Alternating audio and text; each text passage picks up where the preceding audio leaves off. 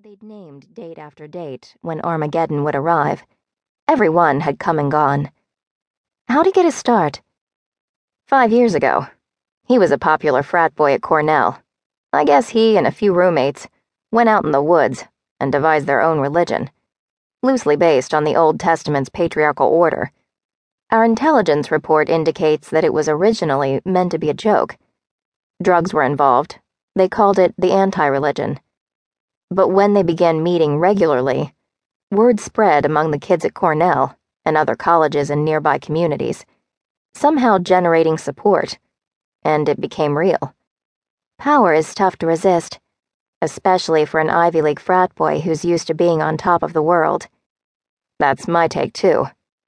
She glanced away from Nate, so she wouldn't squirm in her seat at the memories that overwhelmed her whenever their eyes met. How many of his roommates still belong to this so-called religion? The original 4 are still with him. They're known as spiritual guides now, and they're part of the Brethren, the 12 men who form a close circle around him.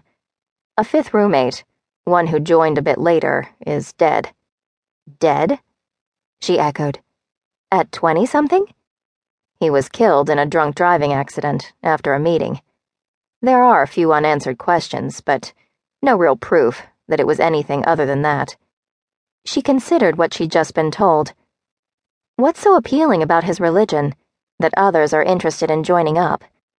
It's mostly familiar stuff, but with a modern twist. It includes extramarital sex and drug use. And Wycliffe has a few assets, besides his looks, that make him more dangerous than most cult leaders. She ignored his reference to her appreciation of Wycliffe's appearance and scooted closer to the table.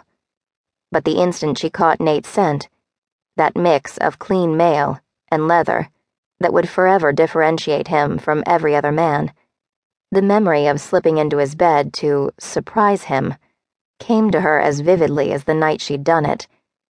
Would the mortification never go away? He gave her a speculative look, as if he could suddenly sense an added level of discomfort, but she was determined to pretend she'd forgotten all about her terrible faux pas.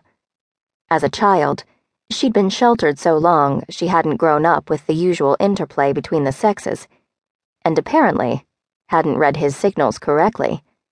She'd thought he wanted the same thing. Keeping her gaze steady, she struggled, once again, to forget that night. And those assets are? More charisma than any man has a right to. At least a man who once idolized Charles Manson. Charles Manson? Are you serious? He chose a file from a stack he'd brought in with him, and thumbed through it while he talked. Dead serious. Wycliffe corresponded with Manson regularly when he was in high school. I've got copies of some of those letters here. Was their correspondence a joke at first, too? He played it that way. Used to read Manson's letters aloud to various people he knew, including his parents. His mother said he liked the shock value. His father claims he's always been fascinated with killers, especially Manson, because of the brutality of the tape murders and the power Manson held over those who committed them. Why would they allow him to correspond with someone like Manson? It started out as what Ethan called a psychological study. He said he wanted to major in behavioral science when he went to college. She shivered. But couldn't they see where it was going? These letters make me more than a little nervous. They should have made everyone nervous. He offered the file for her perusal. Careful not to brush his hand, she accepted it, but merely placed it in front of her because he was still talking. At first, his parents saw only what they wanted to see, and hoped his interest was professional, as he'd claimed. He didn't read them what he wrote to Manson. He kept that private, so the bits and pieces they heard of Manson's letters made it sound as if Manson was the only crazy one. So how did we get copies of the letters? You know how closely prison mail is monitored. Once his father finally became uneasy, he paid a correctional officer to keep an eye on the budding relationship. It was that guy who made copies. But he worked certain days and shifts, of course, and the letters that came and went on someone else's watch were lost. Why didn't dear old Dad put a stop to the letters once he saw what they contained? His wife insisted it was just a phase Ethan was going through, that he was purposely trying to provoke Manson, the same way he tried to provoke everyone else. And then the problem seemed to solve itself. Ethan grew disenchanted with Manson, quit writing him, and the relationship ended. But that was a pretty ominous start, and it led to a bigger problem. Exactly. Now Ethan set himself up as a prophet, the Holy One, the man to lead all Christians to enlightenment.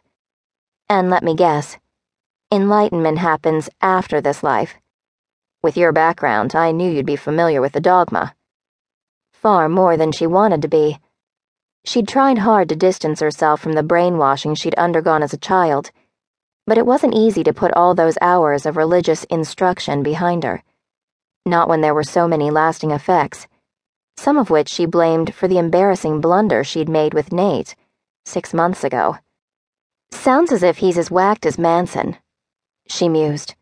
Or, like her father, his teachings and devotions could be similar enough to mainstream religions to fall within what society deemed normal. Not that her father's normal was normal.